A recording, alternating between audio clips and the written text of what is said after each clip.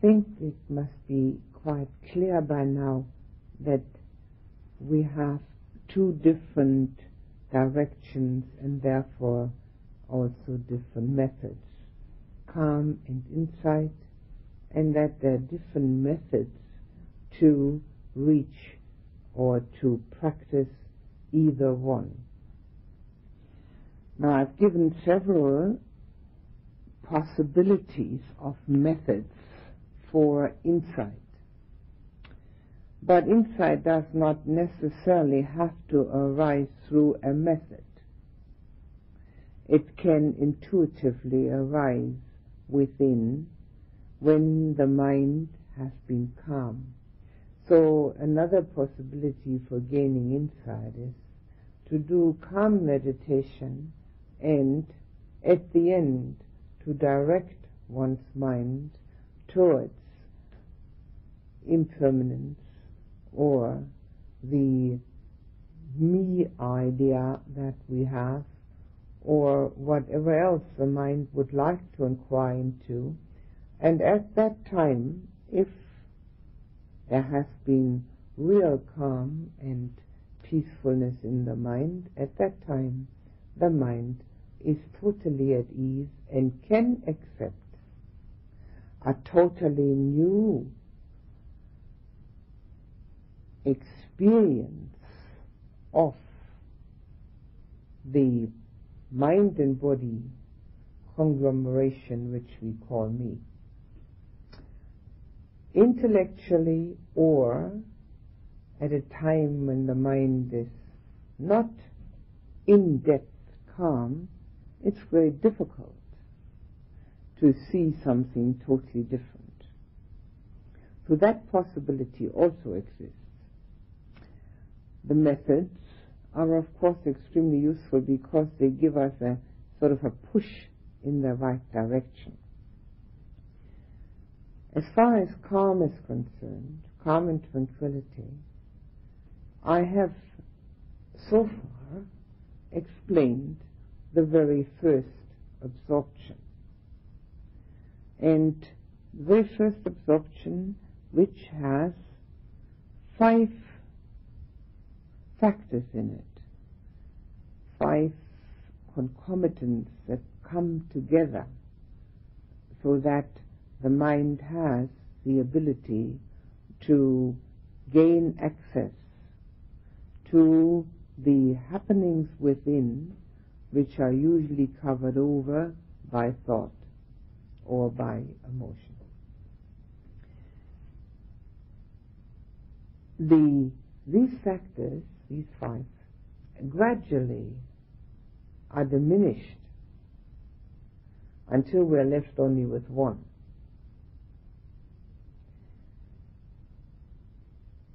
In order to move from the first absorption to the second absorption, we particularly let go of 2 factors, initial and sustained application.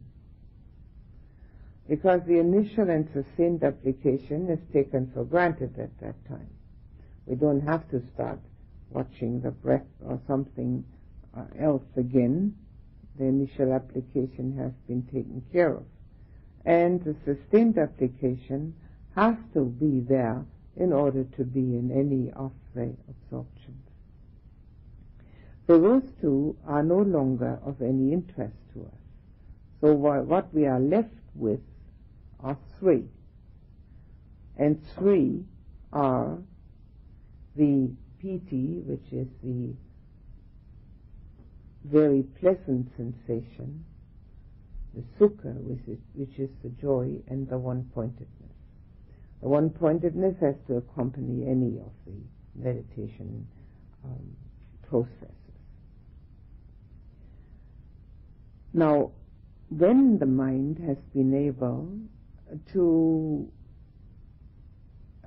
experience this very pleasant sensation, it also knows, after it has done it 2 or 3 times, that surely that can't be the reason for meditating. Although it's extremely pleasant, there's no doubt in the mind that that is not our aim or our goal. Very pleasant sensations are certainly very nice to have, but they certainly can't be the meaning of meditation. So there is a very great willingness to let go and experience further. And it's quite natural that the next thing that is being experienced is a joy, because that has already arisen together with the pleasant sensation. In fact, it's a natural outcome of it, because there's no way one can't be joyful if one has very pleasant sensations. Now, the word joy in English, we really have only the one where we can say happiness instead of joy. But in Pali, there are quite a number of words for joy. And the first word is pamoja. And pamoja is inner joy, but not meditative. It's a joy which arises within, not through the five senses, sense contacts, but arises within through a certain satisfaction that the mind has. Now that kind of joy, the Buddha said, is an absolutely essential aspect of meditation, any meditation. And it arises in the following sequence, according to transcendental depend arising, which is one step further than that wheel of life and death, which I haven't explained, but which may mean something to you. And going from that wheel of life and death, which is depend arising, everything arises dependent upon a former cause. There is a transcendental depend arising, which brings us from the state that we're in now to complete liberation. And the state we're in now is described by the Buddha as dukkha, which again does not mean that we have to sit here crying and in terrible pain or fear or anxiety. We could, but we don't have to. Dukkha is the ordinary state of an ordinary human being, which is a state of non-fulfillment, a state where unsatisfactoriness arises again and again. And that has to be completely understood and seen in oneself, that this is the state we're in. Because only then do we really wish to have a different state. Because if we think that dukkha is arising because of some particular conditions, because somebody or something particular has happened, and if that thing or person would not be happening, no dukkha, then of course our whole energy would be directed towards getting rid of that person or that thing or that situation. And we wouldn't have anything left over as far as time and energy is concerned in order to transcend the human condition, because we thought and would think that the human condition provides that what we're looking for. So dukkha has to be penetrated at least so far that we know that the human condition we're in will never provide the way out, that it is nothing but our teacher. And that then brings us to trying to find something which is not based on the human condition, in other words, a spiritual path. And then our own wisdom. And our intuitive insight will have to tell us when we hear the truth. The unvarnished truth, which is always connected with absolute truth. It isn't just not lying. That is part of it, naturally. But as far as the spiritual part is concerned, it has to be a teaching or an understanding that we get of absoluteness. Something which has nothing beyond it. And we have to be the ones that hear it and know it and understand it. We don't have to be able to follow through with it, but we have to have enough intuitive insight to know when it is being presented. And then confidence has to arise in the heart. Confidence and devotion. Devotion to that which goes beyond our human foibles and difficulties. Devotion to that which will take us out of any problem that we could ever have imagined, because it has a totally different approach. That confidence and devotion is then the heart connection, whereas the understanding and wisdom and intuitive insight of knowing when we hear the truth is our mind connection.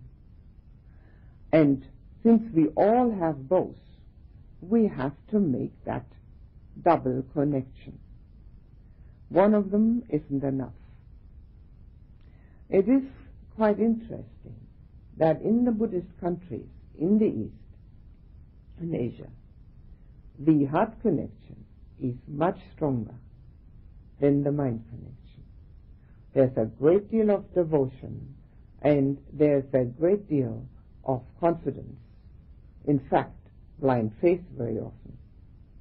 But the mind connection, namely the analysis and the understanding of where this leads to that, is very often lacking. And in the West, it's exactly the other way around. We have good analytical minds, and we very often can understand what's going on. But do we also love it? And when we don't, we won't make any progress.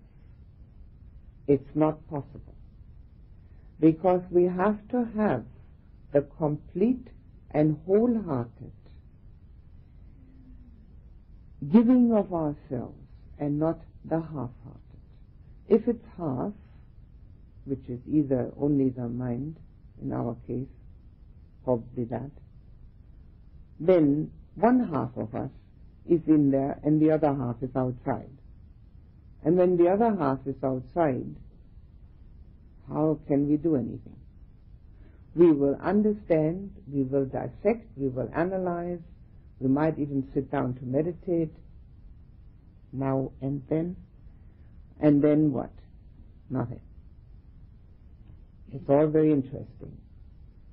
But it has to have an entirely different approach. It has to have that feeling of this means me. And when it means me, then of course my own heart is connected to it. And that comes about when our intuitive understanding and our wisdom, of which all of us have sufficient, is not kept outside of our feelings. When we realize how the two have to work together. Now, some people have always lead with their chin, in other words, with their emotions, but not necessarily purified emotions. And if one has done that, if one knows about oneself, that emotionally one is easily connected then one has to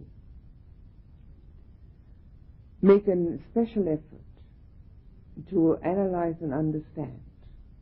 And if one knows about oneself that one easily understands, then one has to make a special effort to arouse devotion, respect, gratitude, and that kind of feeling that gives the confidence of giving oneself. If we have a partnership with another person, marriage or otherwise, and we are only connected through our mind. In other words, we understand the other person quite well, but there's absolutely no heart in it. Well, it's not going to be very long lasting, is it? In fact, it's totally unsatisfactory. And if we have a heart connection to the other person, it's far more satisfactory. But if we don't understand the other person at all, it's also not going to last. A relationship to our own spiritual life, which goes on within, whether we know it or not anyway, is far closer and far more important than any relationship to another person. So if we can see that both of our abilities, the feeling and the thinking, need to be involved, then, having understood that, then we have to start seeing where is anything lacking. If nothing is lacking, we are giving ourselves wholeheartedly, we're going to have splendid results. Have no doubt about it. It happens over and over again. But the one that just wants to understand it and hasn't got any love for it will usually go around in circles. And whereas the ones that just love it because it's very nice and it gives one a feeling of being in a nice environment or something like that, whatever it may be, or because one likes to believe something and don't understand anything, it gives one a good feeling, but no change. Everything remains the same. In the West, it is usually far more the mind connection. But that too is only a generality and may not always be true. We usually associate our logical thinking with the masculine part in us and the feeling with the feminine part in us. And we make a great deal of distinction between male and female. But in reality, all of us have both. All of us can think and all of us can feel. And whichever side of us we try to foster more, that's strictly a matter of our own choice. Sometimes it is a matter of education and environment, but as soon as we're grown up, it's our own choice. So all of us have the male and the female within as far as thought and feeling is concerned. And it is very important that we find out which side of us we have developed more and which one has been in the background, so that we can do something about it. In order to really have the development of our spirituality on hand and at hand, this is a very important point. If we can't love what we're doing, we're not going to do it. It's impossible. Why should we? Nobody is that masochistic to do things they don't love. One forces oneself once in a while to overcome resistance and do something. But if there isn't behind that overcoming and enduring the connection to one's love, confidence, devotion, and respect, one might do it once, but never again. Enduring and overcoming are part of a spiritual path, are part of a human life, no matter what we do. So whatever it is, what we're doing, the loving and devotion and feeling aspect, that we are really having the opportunity of doing something much greater than we ever thought we could or would, that part of us needs to be developed. Having done so, joy arises. Now that's the pamoja, the worldly kind of joy, but not the kind of pleasure that we get through the senses. The pleasure we get through the senses can create a joyful feeling, but because it is so very short-lived, the sense contact, and because it also is so dependent upon the proper sense contact being available, because of that, it doesn't have the impact on us. On the contrary, it can make us even more restless, because we may have to go and look for the new sense contact to have that pleasure again. But if we have made the heart and mind connection to a spiritual journey within, and have started to understand and to love, and both are equally important, then the joy from that will carry us through any of the difficulties which we might encounter on the path. Nobody gets away without difficulties in life. Why should we get away without difficulties on the spiritual path? No reason whatsoever.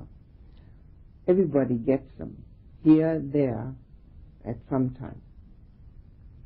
But the joy of knowing that this is what I understand and what I love takes one over those hurdles.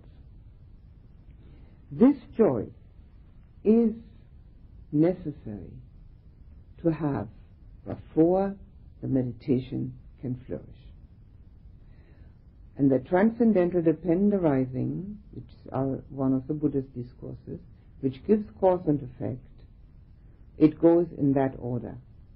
Understanding dukkha, no longer wondering and hoping that if we are just a little bit cleverer than we were last time, that it's going to work. But knowing that it is a matter of transcending. And from that, being able to hear spiritual teaching, understanding the truth, the absolute truth, and seeing that in it, and gaining the devotion of the heart to it, and then experiencing joy. Those are the steps in that particular progression which lead to meditation. So you can see from that there are many prerequisites for successful meditation. And if these prerequisites come together, and we can all bring them together, there's no doubt that meditation will work very well.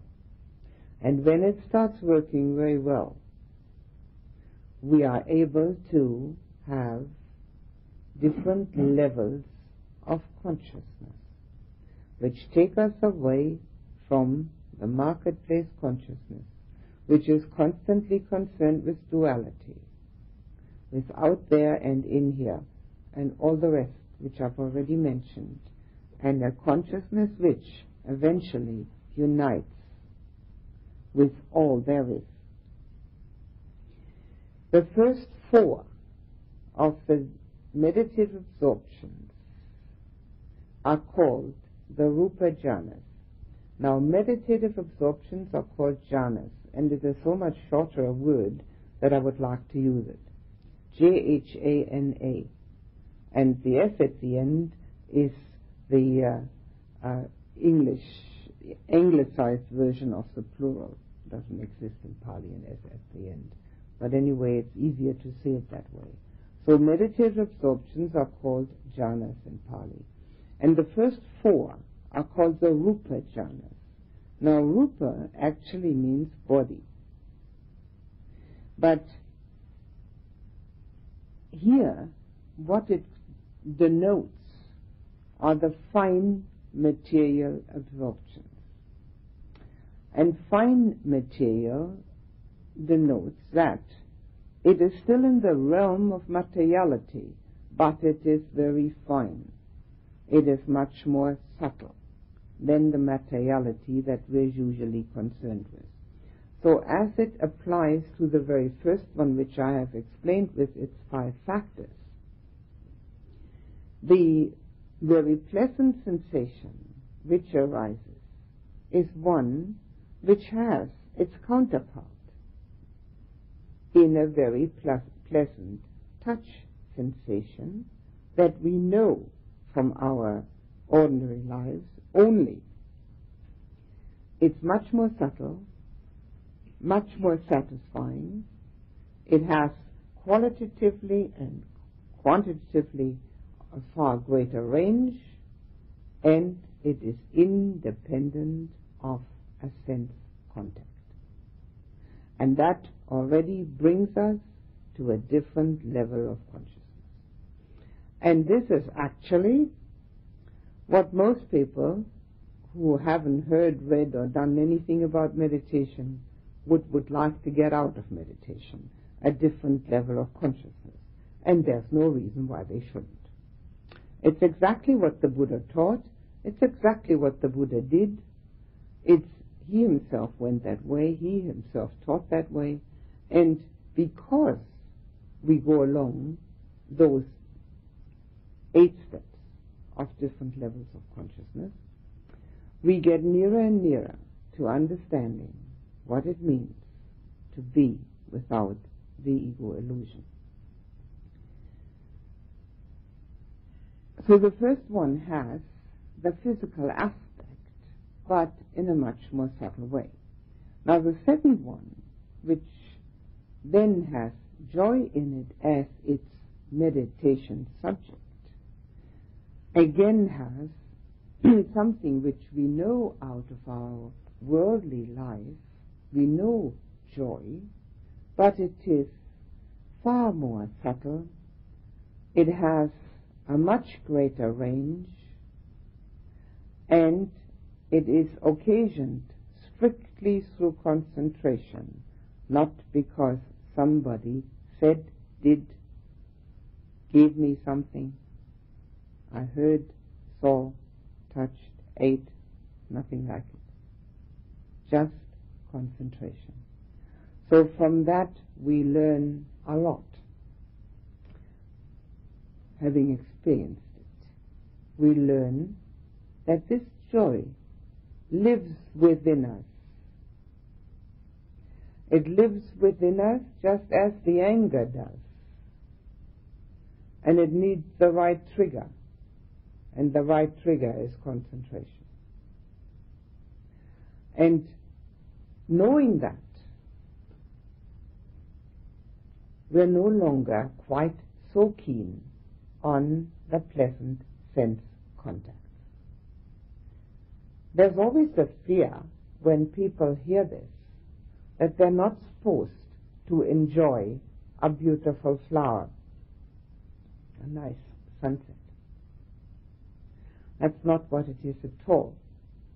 The joy that we get in the second meditative absorption is of so much greater quality, so much greater content, that the enjoyment of a sunset pales in comparison. it has no connection anymore.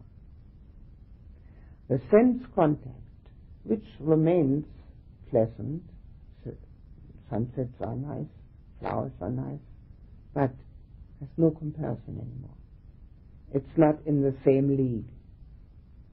And therefore, while it exists and is appreciated, it doesn't have an intrinsic value. We see that we have so far lived in a pretty gray area of our own consciousness. Because getting into the meditative absorptions and experiencing the results of the concentration, mind you, anybody can concentrate if they're at it long enough, we enter into a realm of so much more content and beauty that all the sense contacts have no real pull. We have them. We can't live without our sense contacts. As long as we've got eyes, we will see. As long as we've got ears, we will hear. It's not meant that we're going to go around with our eyes closed, with our ears full of cotton wool, with our nose stuffed up and never eat anything decent anymore. Not at all. It's got no connotation at all. But none of it has the pull that it used to have. And because it doesn't pull us, we can see the world objectively. And seeing the world objectively eventually leads us to seeing the world the way it really is, and not the way we would like it to be, or we thought it could be, or we were hoping that it might be one day, or if everybody else would be complying with our wishes, maybe it would work out that way. None of it has any bearing on the reality of what the world is. So the joy that we have known already, even the joy of the spiritual path, is a very faint example of the kind of joy that we can have in the meditative absorption. From a practical standpoint, if the concentration has come to that point, we let the pleasant sensation go into the background of our attention and bring the joy in the foreground, because the joy is present at the same time as the pleasant sensation. So at that time of the second absorption, second jhana, we have three factors. We have the sensation, the joy, and the one-pointedness. But the joy is the meditation subject. And because it is an emotion, it is more subtle than the sensation we had. And you will see from that, and if I explain the others to you also, you will see from that the meditative process becomes more and more subtle as we go on, because we reach much finer areas of the mind where the gross of our likes and dislikes eventually has absolutely no place in it at all, because we're reaching an area within which has gone beyond that. We've all got it. There's nobody exempt. It's a matter of finding the right trigger. It's just the same. Jack-in-the-box effect. It's exactly the same.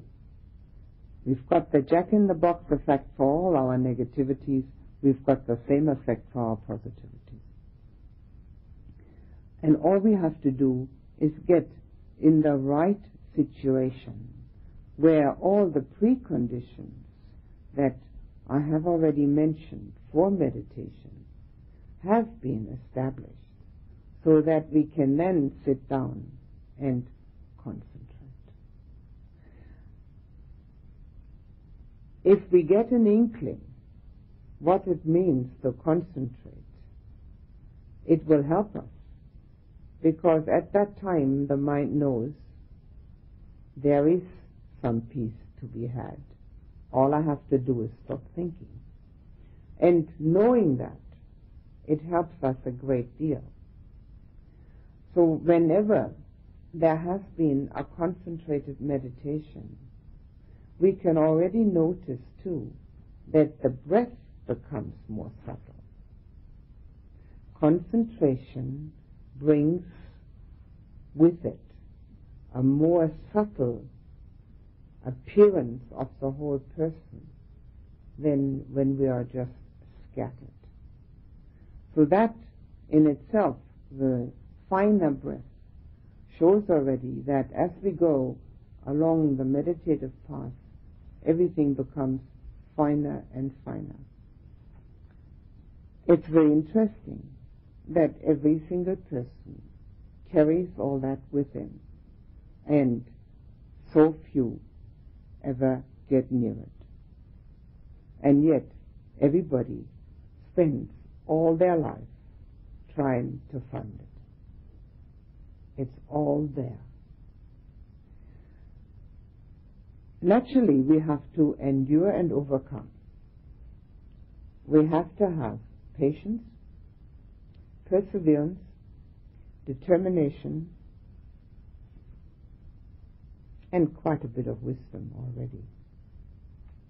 Enough wisdom to recognize the impossibility in the world to find that what we're looking for. Money, yes, available in the world. People, sure. Belongings, materiality, everywhere. Anybody want that really? Most people have already said and thought many a time that that's not it. So then, what are we looking for? I think it would be of great importance for every single person that really has any interest in meditation to find out exactly what are they looking for. Make a list. What do I want out of life? What is it all about? What do I want to do with my life? What's the most important thing? Where do I go from here?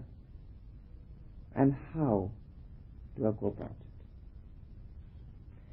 There are very few things that can take priority. Very good to write them down and check them out again the next day and the next day and see whether they're still the same. The joy of the second jhana has another effect, namely the effect of self-confidence.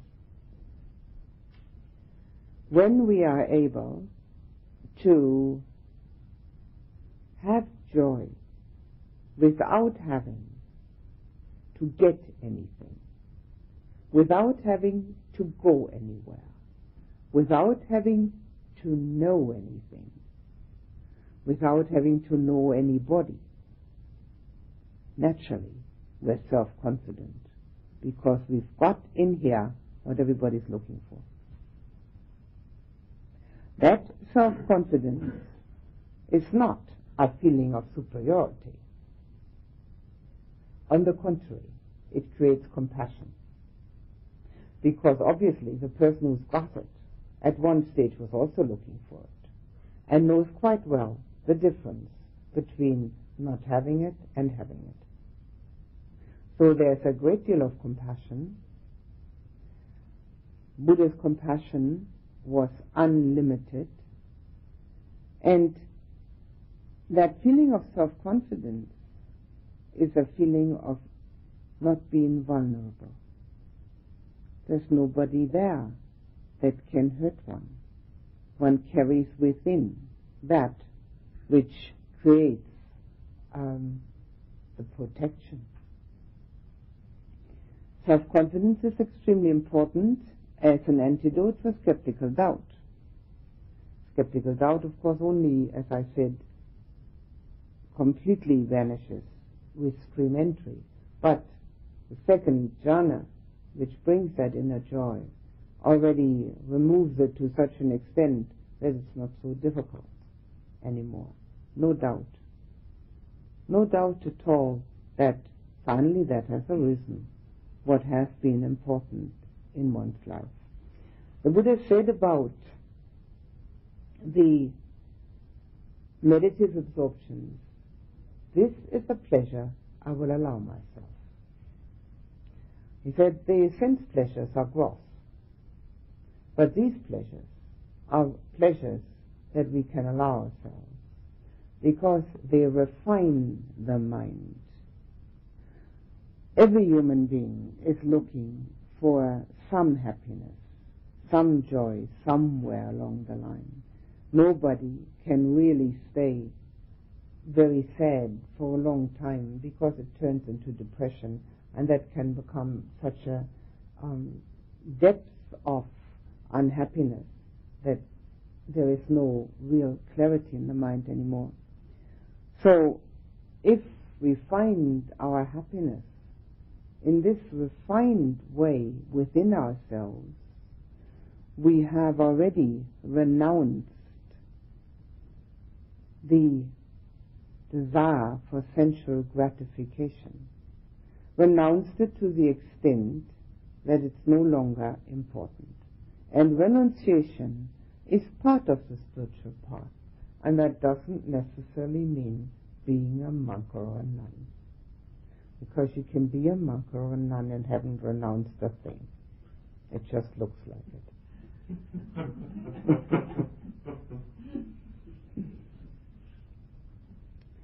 But then when you do get the jhanas, and all you need is a bit of concentration, and you don't need all that much concentration actually to get to those states, one renounces quite naturally. Why should one want something that isn't half or even 1/10 as satisfying as what one has already found in oneself? So one has that ability through the second jhana.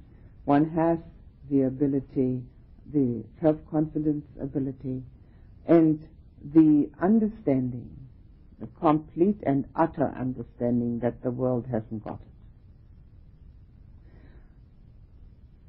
One doesn't even have to wait for that first experience of Nibbana, which is called stream entry, when one knows for sure that the world hasn't got it. Even in the jhanas, one knows already. Although the jhanas are mundane, they are not transcendental. They are the mundane part of us which brings with it that ability to go beyond. One of the important aspects also of that, what I have been saying, is the fact that the Buddha said joy has to be part of the meditative path. Now, often I have seen and heard that people who think that there is some sort of holiness around somewhere, that they make long faces and walk very slowly and hardly answer when you talk to them. That's got nothing to do with holiness. Holiness is wholeness, and wholeness contains joy.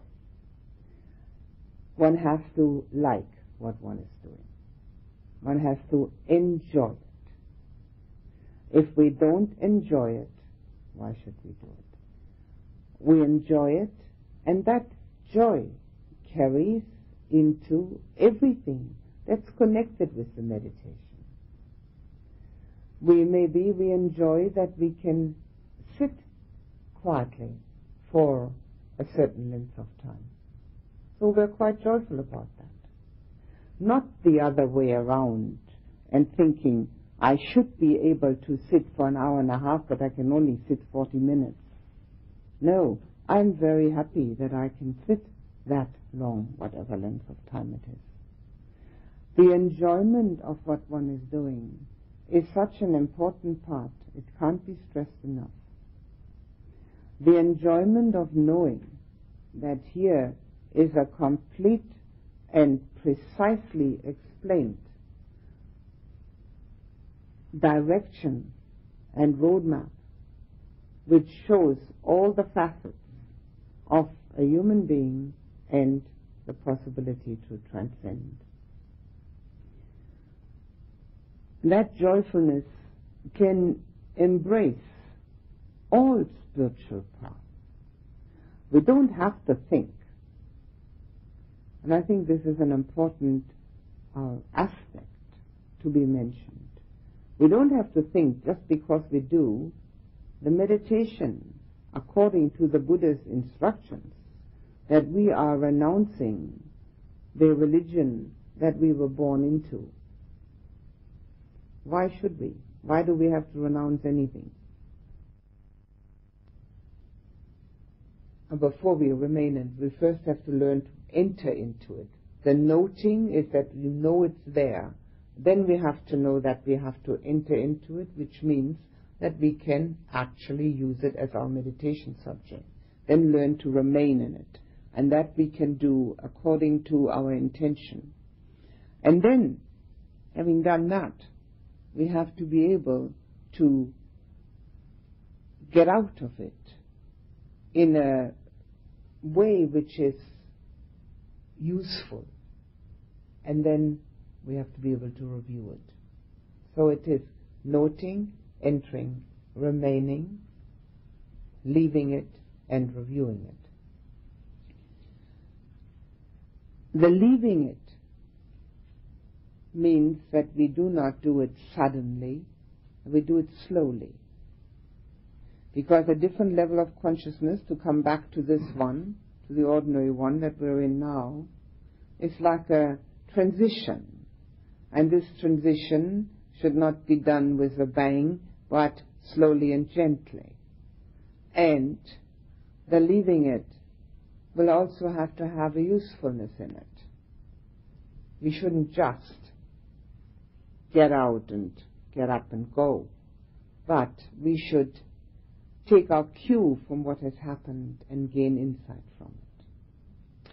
All the meditative absorptions bring automatically some insight with them. Because the mind at that time is very clear and very quiet, it has a much greater facility to gain insight than at ordinary times. And that facility needs to be used. So the first thing that we notice is that too is impermanent. That's the most important thing not to forget, because we're quite happy when our knee pain is impermanent, but we're not so happy when this wonderful sensation is impermanent. But we have to know that that too is impermanent. And we have to watch it slide away. It doesn't totally disappear right at once, but it slides off. It dissolves. And so we see that too is impermanent. And naturally, all the other things which I have said, that it doesn't need sense contact in order to have the joy that we're looking for, that we understand.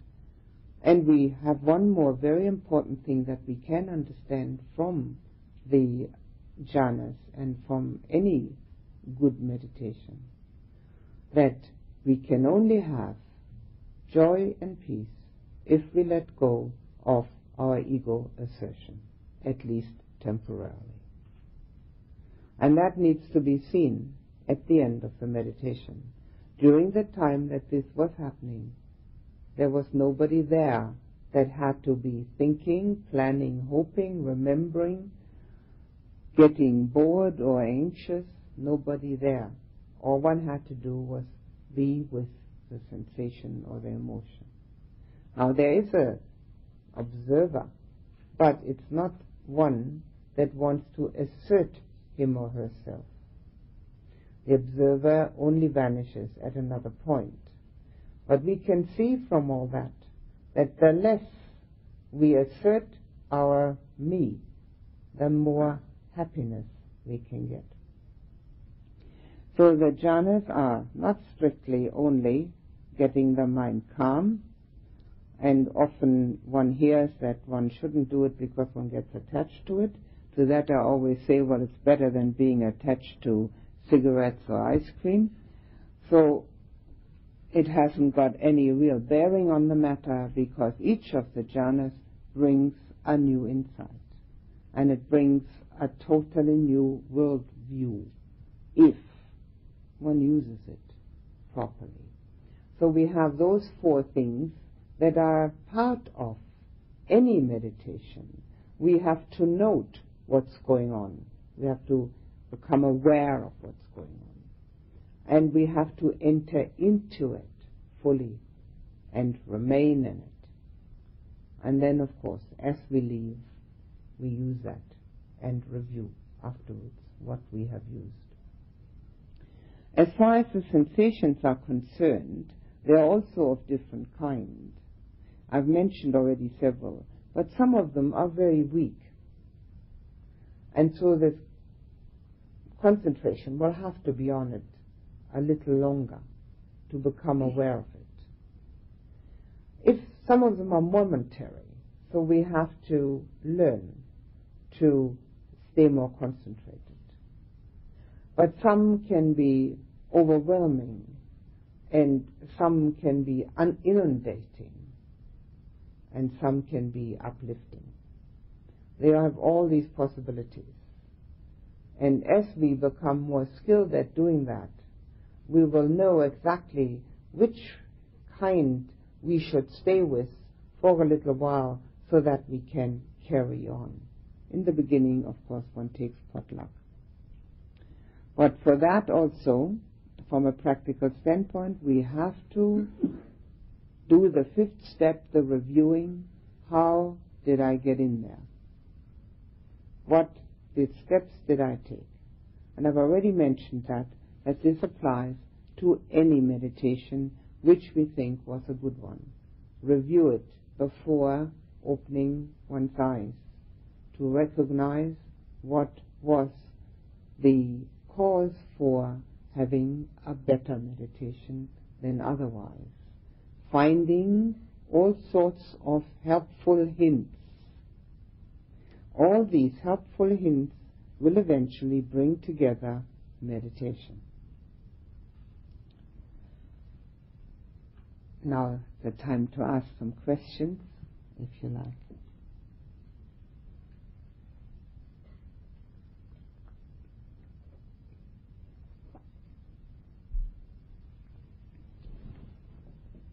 I've got a friend who says that she can't meditate because she goes into a trance immediately.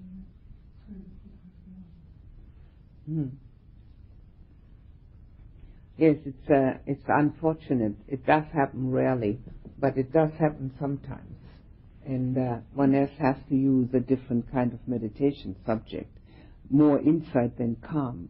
See, a person that goes into trance just can't do calm meditation until they've gained more insight. The mind has become clearer. Because trance is useless. It's not calm meditation. It's nothing. A person who goes into trance feels very tired at the end of meditation, wants to go to sleep afterwards. But meditation has actually the opposite effect. So a person who has that difficulty is one who should only be directed towards insight meditation, where the mind has to stay busy, has to do something, or contemplation also, not calm.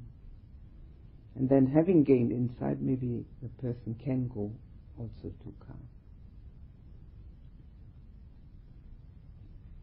Any else? Yes. You just said that meditation doesn't put you to sleep, it wakens you.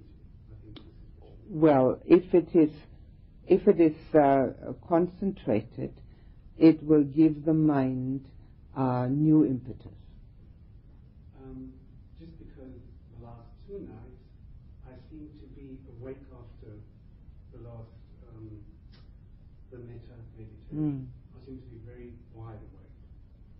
So I go to bed because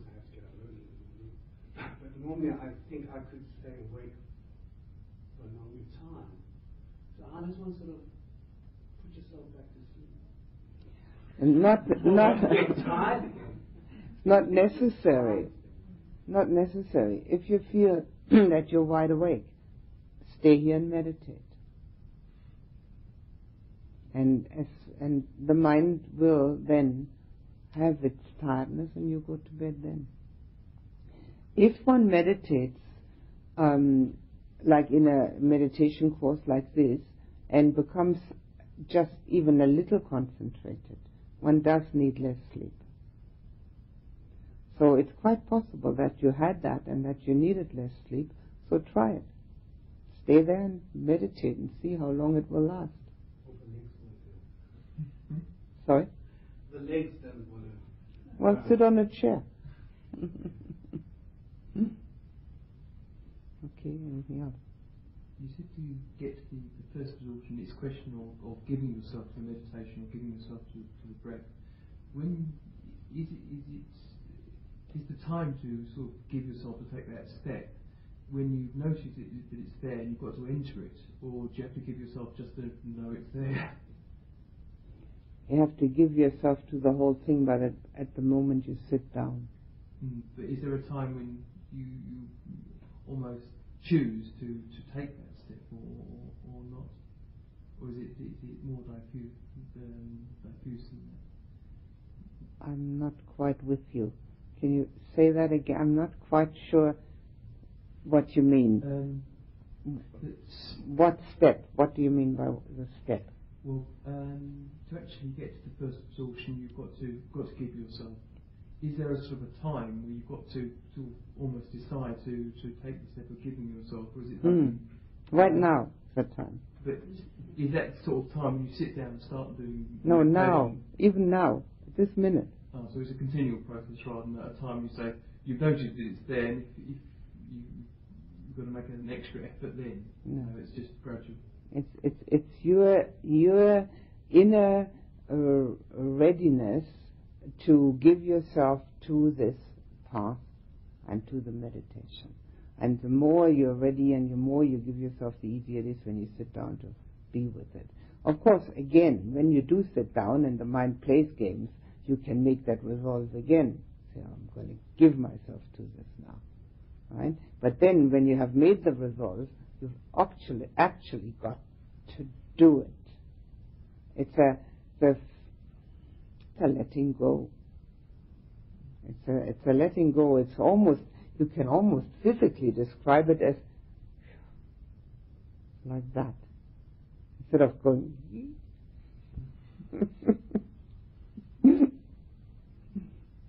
okay. Nikki? Can I ask about a problem which I think we haven't been able to manage? Yeah. As I seem to get interested and concentrated on the meditation subject, and thoughts seem to stop, and I'm really getting into it. And then suddenly I have a huge catch of breath.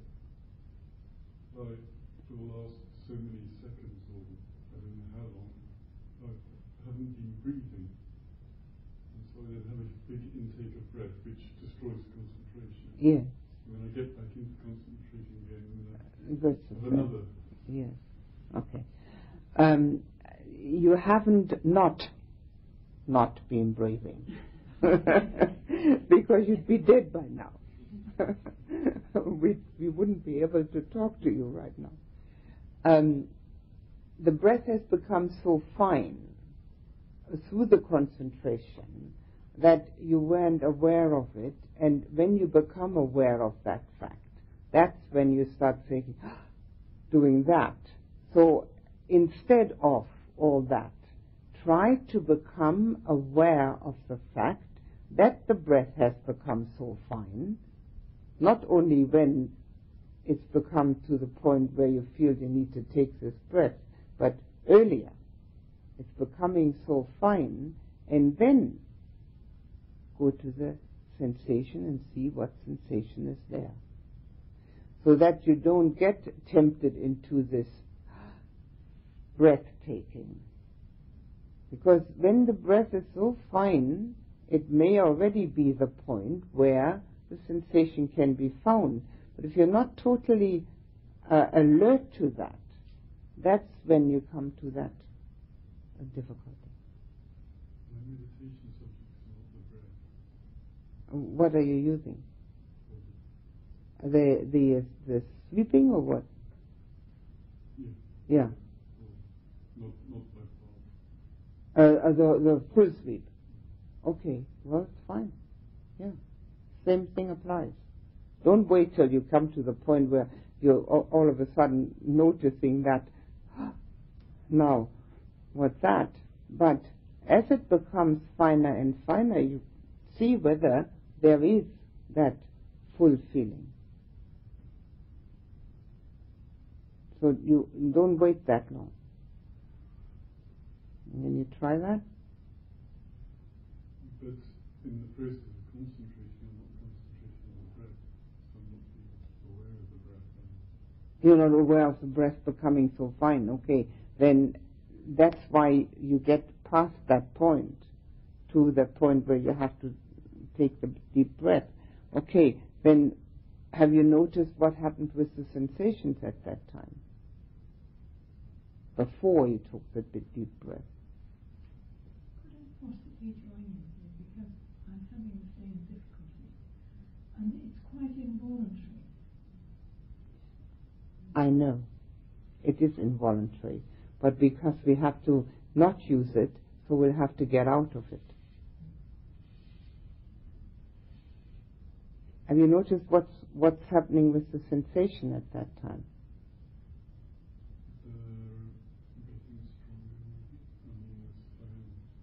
But have you found, were you at that time, were any of them pleasant at that time?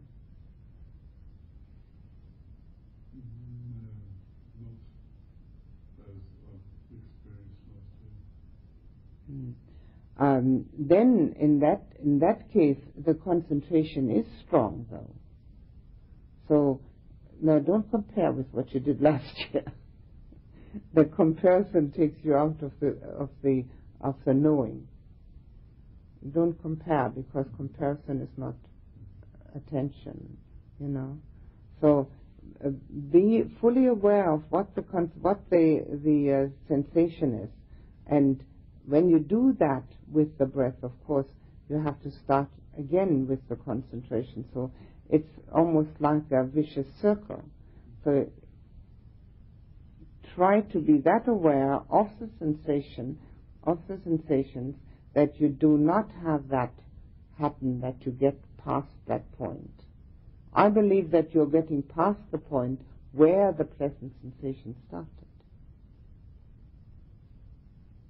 Try it out and see. I think you're getting past the point because otherwise you wouldn't have that fineness of breath. The two go together. So see what happens if you could find the sensation that you can stay with.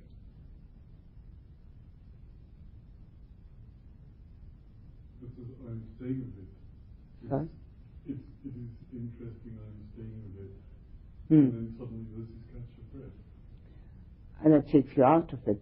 But it's interesting. But is it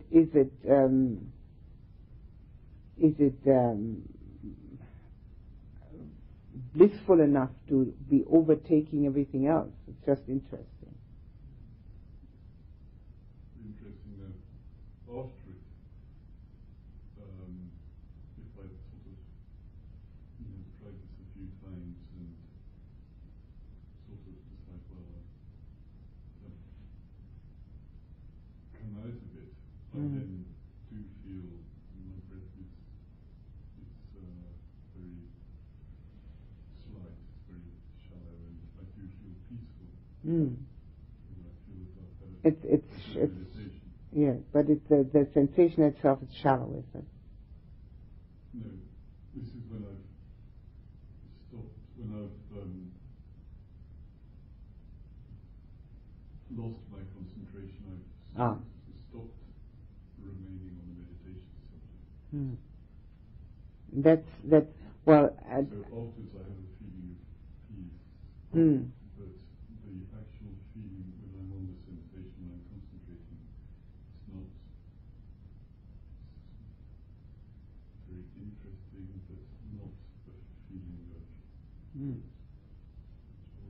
Mm. Well, we're going to do it together tomorrow morning, see if it goes any better when I lead you through it. And then you can come and tell me all about it in the interview. Okay? Okay. I was a bit concerned that I would just hit the same problem tomorrow morning. Maybe not when I'm leading through. Maybe not. We'll see. Okay? Fine. Yes, Richard. Could you just clear out what you actually mean by fine? So I'm wondering whether the word you're using is... My sensation is that it's kind of like the intake and the exhalation of breath is so short and so slight, but it's still, I'm still conscious of breathing. Not like lost consciousness of breathing. Hang on a minute. Let me see. Well, it is actually like this. For some people it's this way, for some it's that.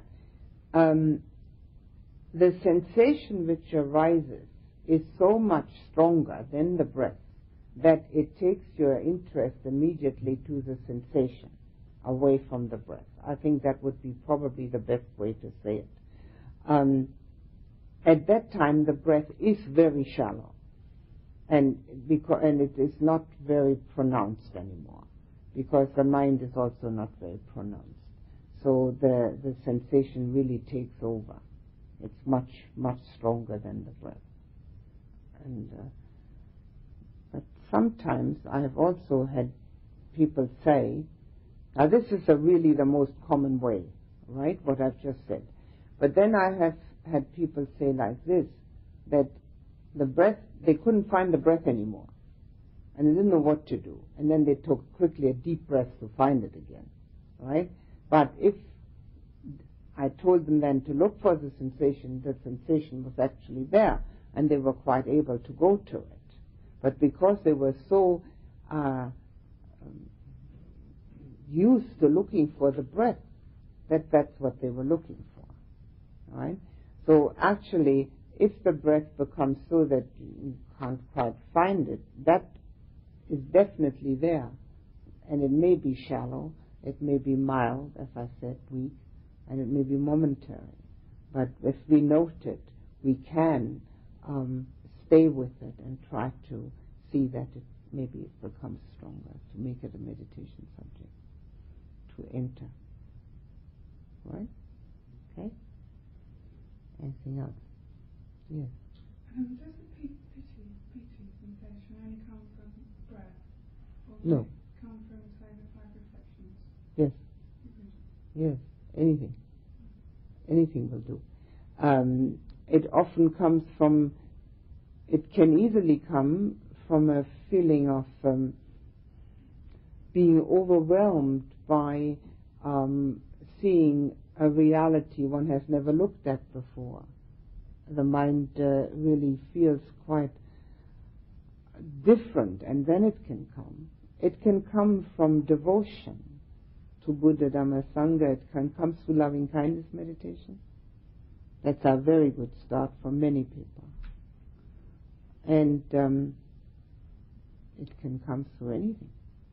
But certainly through that, yes. Yes, certainly. Anything else? I may have missed something in one of the earlier talks, but have you talked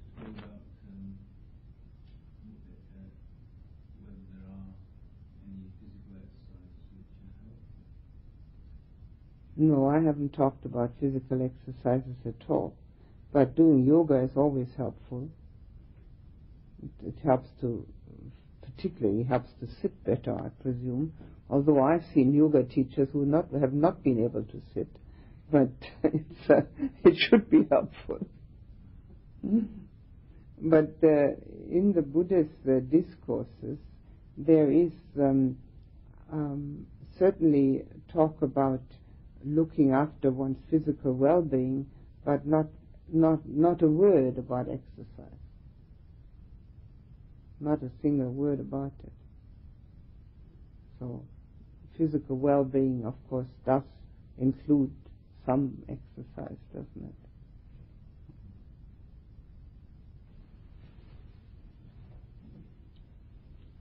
And please put the attention on the breath for just a few moments.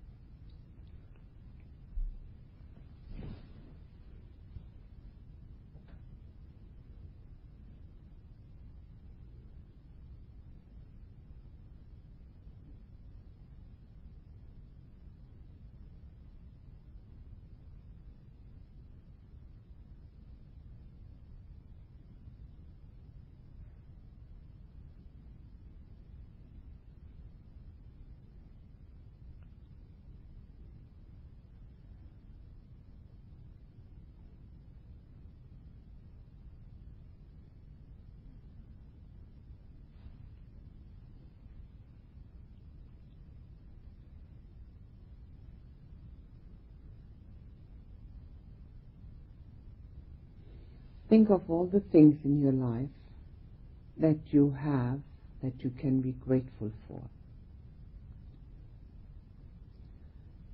The people in your life, the belongings, the opportunities, the skills, anything that you can think of that's part of your life and that you can be grateful for. Then fill yourself with gratitude for all these good things, especially for your ability to have and to practice a spiritual path. Let that gratitude fill you and surround you, making you feel contented, joyful, at ease.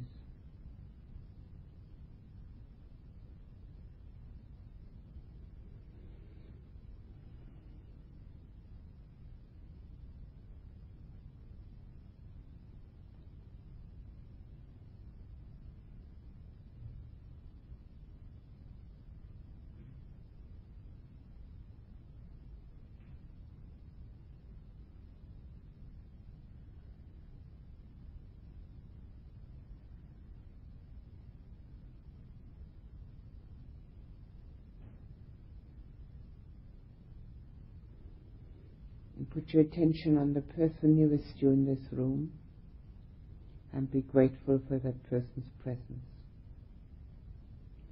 which supports your own practice. Fill him or her with your gratitude. Surround him or her with your gratitude.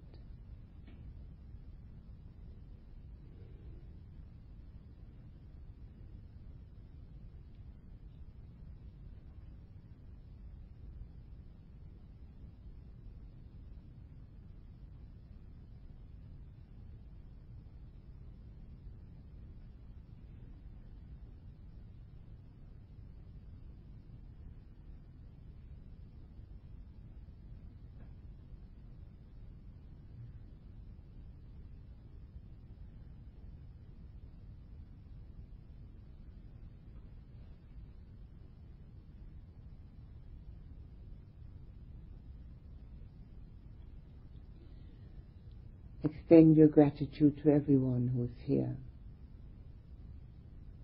everyone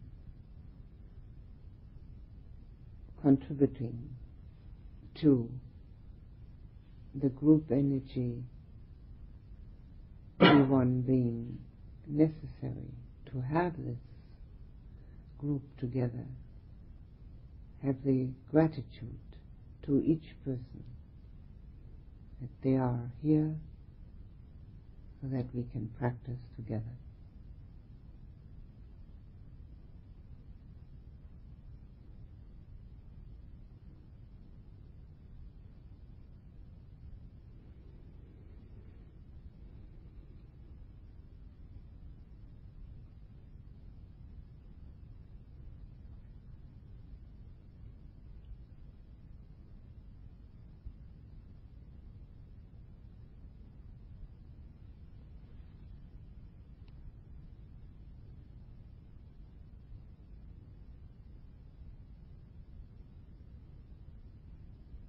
Think of your parents. Fill them with your gratitude embrace them with your gratitude for all they've done for you, especially when you were too small to do anything for yourself. Let them know your gratitude because they're responsible for your life and your well-being when you couldn't do it yourself.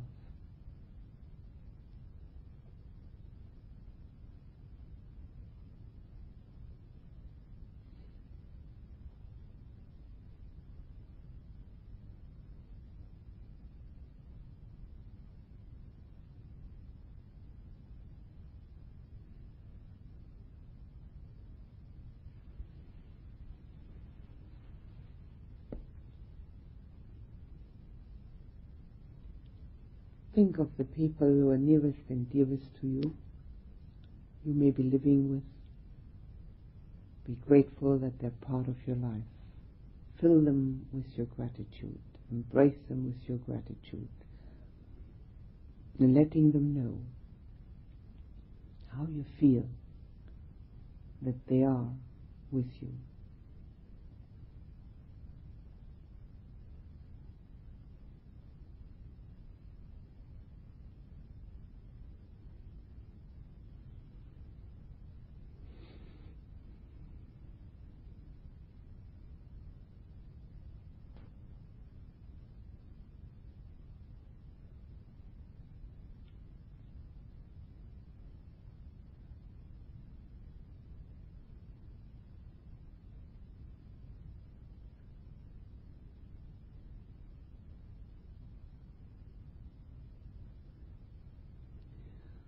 Think of all your good friends and feel real gratitude in your heart that they are your friends, part of your life. Let them know it. Fill them with your gratitude. Embrace them with it. Let them feel it.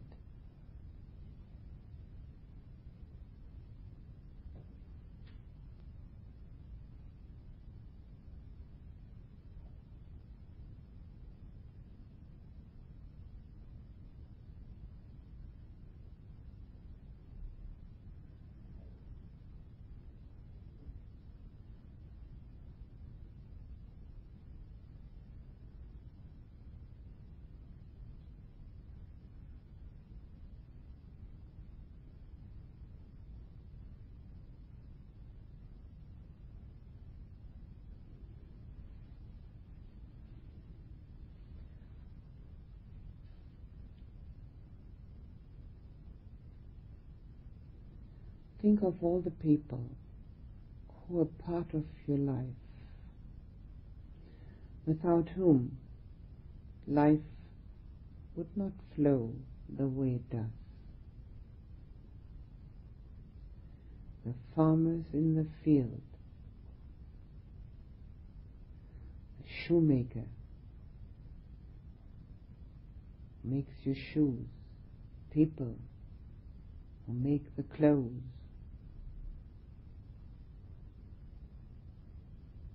postman,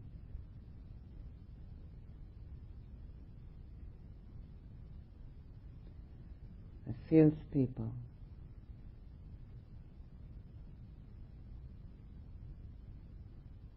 telephone exchange, all the people who make it possible for us to live the way we do. Extend your gratitude to all of them and any of them that you can think of to provide you with the things that you need.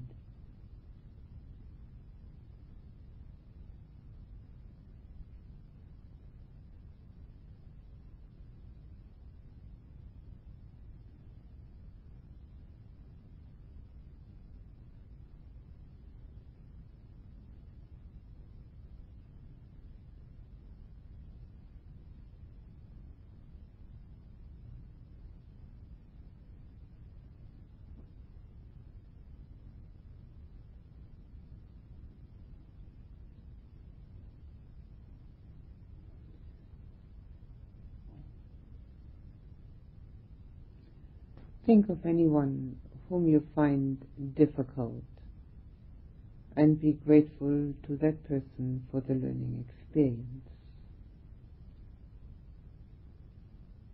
Feel real gratitude that there is a learning situation which needs to be experienced by you. Feel and surround that person with your gratitude.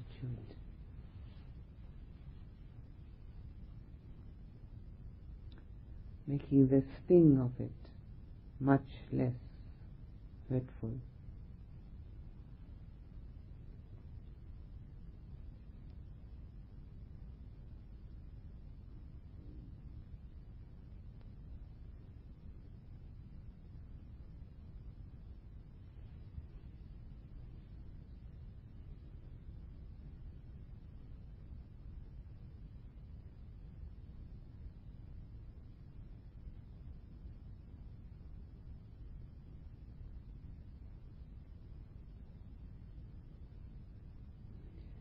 And now let your heart overflow with gratitude and extend it outward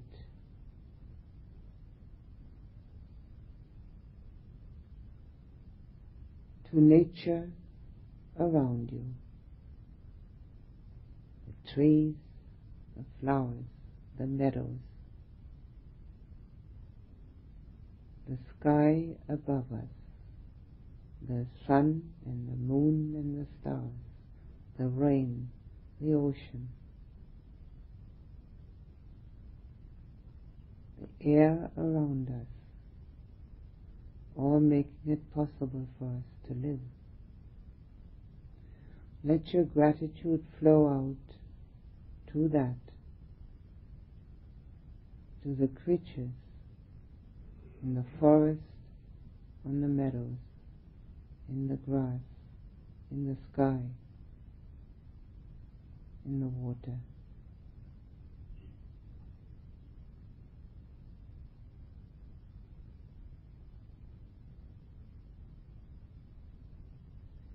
To people everywhere, all searching for happiness, enduring, overcoming, living with us at the same time, together, none of us alone. Extend your gratitude. Embrace them with your gratitude. Let it flow from your heart to all that and all people and all creatures.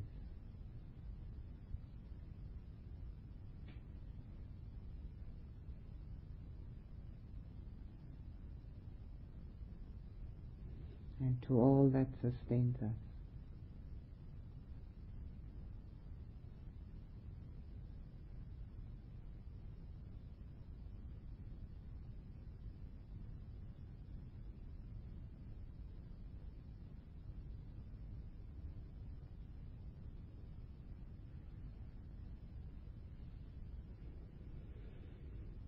And put your attention back on yourself, and filled with gratitude, experience contentment.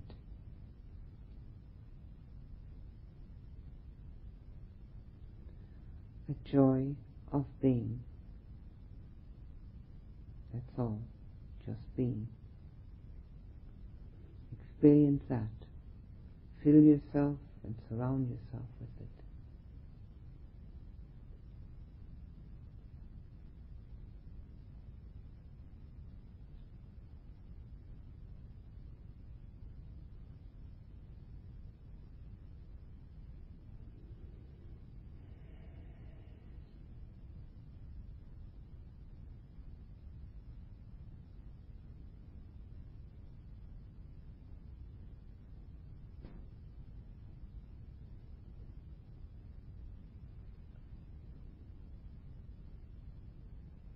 May beings everywhere have gratitude in their hearts.